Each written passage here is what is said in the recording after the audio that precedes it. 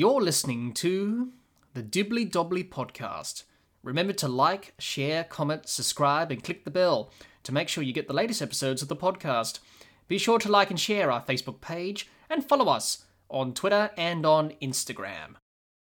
Hi everyone, and welcome back to another episode of the Dibbly Dobbly Podcast. On today's episode of the podcast, we summarise Day 3 of the 4th Ashes Test between Australia and England from the SCG. It's the Dibbly Dobbly Podcast, and let's get started. Let's have a look at the session-by-session breakdown of Day 3 of the 4th Ashes Test from the SCG. In the first session of play, saw rain delay the start of play, but once we got going, Hamid was the first wicket to fall for England. He was gone for 6, bowled Stark, then Crawley went for 18, bowled by Boland, and then Root for a duck, caught Smith, bowled Boland, and Milan was the last wicket to fall before lunch. He was gone for 3, caught Khawaja, bowled Green. England at lunch were 4 for 36. In the second session of play, saw Stokes and Bairstow bring up the 50 partnership for the 5th wicket, and Ben Stokes brought up his half-century, as England did not lose a single wicket in that second session of play. England at tea were 4 for 135. In the final session of the day's play, saw Johnny Bairstow bring up his half-century. Soon after that, Ben Stokes went for 66, LBW to Lyon, and Stokes and Bairstow added 128 runs for the 5th wicket partnership. Butler soon went for a duck, caught Khawaja, bowled Cummins, and Mark Wood was the last England batsman to be dismissed on Day 3 for 39, caught Lyon, bowled Cummins. He and Bairstow added 72 runs for the 7th wicket partnership. And just before the end of play, on Day 3, Johnny Bairstow brought up his century. England at stumps are 7 for 258. They trail by 158 runs. Bairstow 103 not out, and Leach 4 not out. What are my thoughts on the day? I thought it was a great day of cricket. It was an interesting day of cricket. A lot of things happened during Day 3 of this 4th Ashes Test from the SCG, but it was an interesting day's cricket. Let's talk about how it unfolded in a brief summary of the day's play. Let's start with Australia and how they went about things today. I think Australia would be very happy with their performance today on Day 3. They were able to get England 7 down for 258, still trailing by 158 runs. I thought Australia's bowling in the first session was outstanding. To create pressure on England, they were able to back it up with maidens, bowling back-to-back maidens. They bowled around about 8 or 9 maidens in a row, and they were able to take wickets from that because the scoring rate was being slowed. The pitch was very difficult to score runs on because it was an up-and-down pitch. Obviously, some balls were hitting batsmen on the gloves, some were shooting low, so very difficult for the England batsmen. And they were able to take 4 wickets in that first session and have England 4 down for 36 and on the back foot once again in this series. I thought they bowled well to create that pressure, Australia.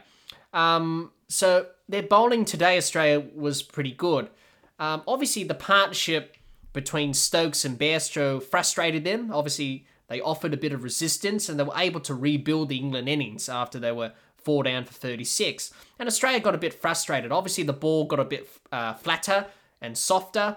Obviously, not as pungent as it was with the new ball in the first session. The ball wasn't really shooting up or shooting low with the inconsistent bounce at the SCG on this wicket. The ball got a bit softer and batting become a bit easier for Bairstow and Stokes in that partnership. So Australia were a bit frustrated there, but they were able to break that partnership. And also the partnership that Bairstow had with Wood, that also frustrated Australia as well. That partnership added 72 runs for the 7th wicket.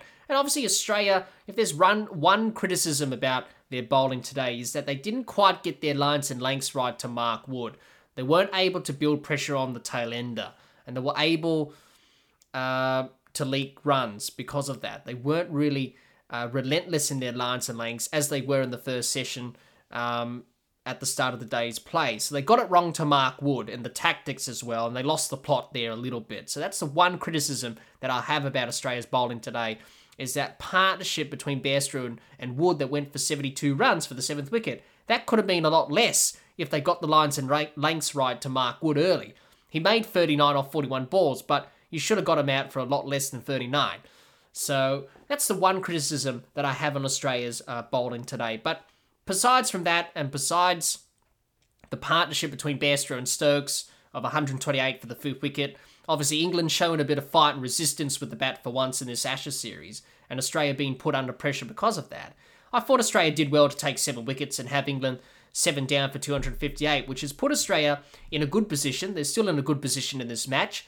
They have England 7 down for 258. They lead by 158 runs at the moment, Australia. So if they can take the last 3 wickets quickly tomorrow on day 4, get out there, build a lead, any lead over 250 runs up towards 300 would be very difficult to chase on this wicket here at the SCG, given the uneven bounce of this surface. So for Australia, they'll be very happy with their work today. A bit disappointed towards the end of the day, especially that partnership between Bairstow and Wood. They sort of lost the plot there. But everything else, the first session of the day's play was pretty good. So Australia will be very happy with their work today. For England, they'll be very happy about just showing some fight and resilience for once with the bat. I thought Bairstow and Stokes batted very well. Both of them suffering injuries. Obviously, Ben Stokes had injured side. Obviously, you could see every time that Ben Stokes played a shot, he was grabbing his side, he was in pain, he was grimacing. Bairstow had that knock on the thumb from Cummins on a delivery that just shoot up and hit his thumb. He batted through the pain and he scored a magnificent century. 103 he made. He's still out there at the moment for England, obviously overnight. But he batted well for his century. I thought he was aggressive. He was being aggressive. He was playing his shots, especially attacking the Australian bowlers, especially Nathan Lyon. He was hitting him for runs.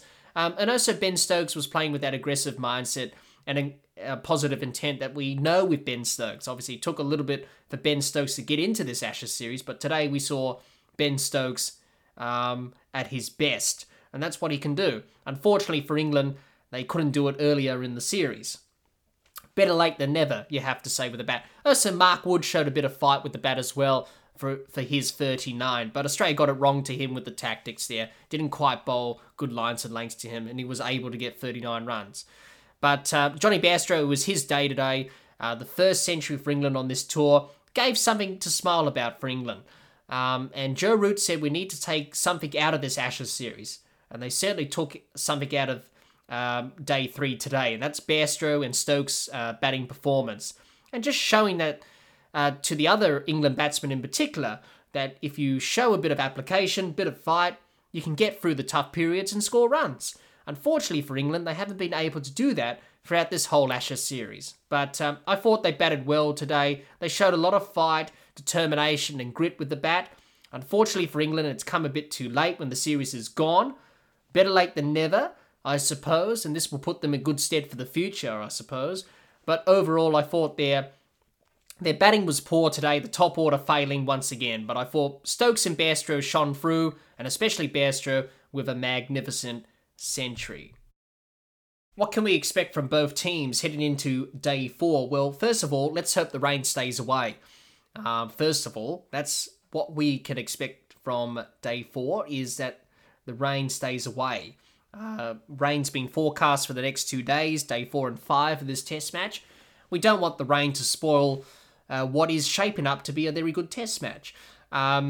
So hopefully the rain stays away and hopefully the weather plays ball. The last couple of days, we've had a few rain delays, but the rain has disappeared for the whole day and we were able to get a full day's play in. So let's hope we get a full day's play in on day 4. For Australia, what can we expect from them heading into day 4? Pretty much to get the last 3 wickets quickly and start batting to extend their lead in this test match and set a target for England to chase down in the second innings. That's pretty much Australia's plan. Wrap up the England innings quickly as possible, get the last 3 wickets quickly, and look to bat and set a difficult target for England in the second innings of this test match. For England, realistically, they can't really win this match. They're far behind in the game. But for England, it's just about trying to keep on fighting, show a bit of resilience and mental toughness with the bat, as they've done on day 3. Make it difficult for Australia to pick up the last 3 wickets. So that's the realistic thing for England in this match, is to keep fighting and show that fight and resilience, because their odds of winning the game are slim. They can certainly push for a draw, but it's going to be very hard work for them to do that as well. But they need the weather to help them as well. But for England, realistically on day 4, they just need to keep fighting and show that fight and resilience. Well, that's all the time we have for this episode. Be sure to subscribe and click the bell to get the latest episodes of the podcast, and like and share our Facebook page, and follow us on Twitter and on Instagram. Until next time, keep safe, and bye for now.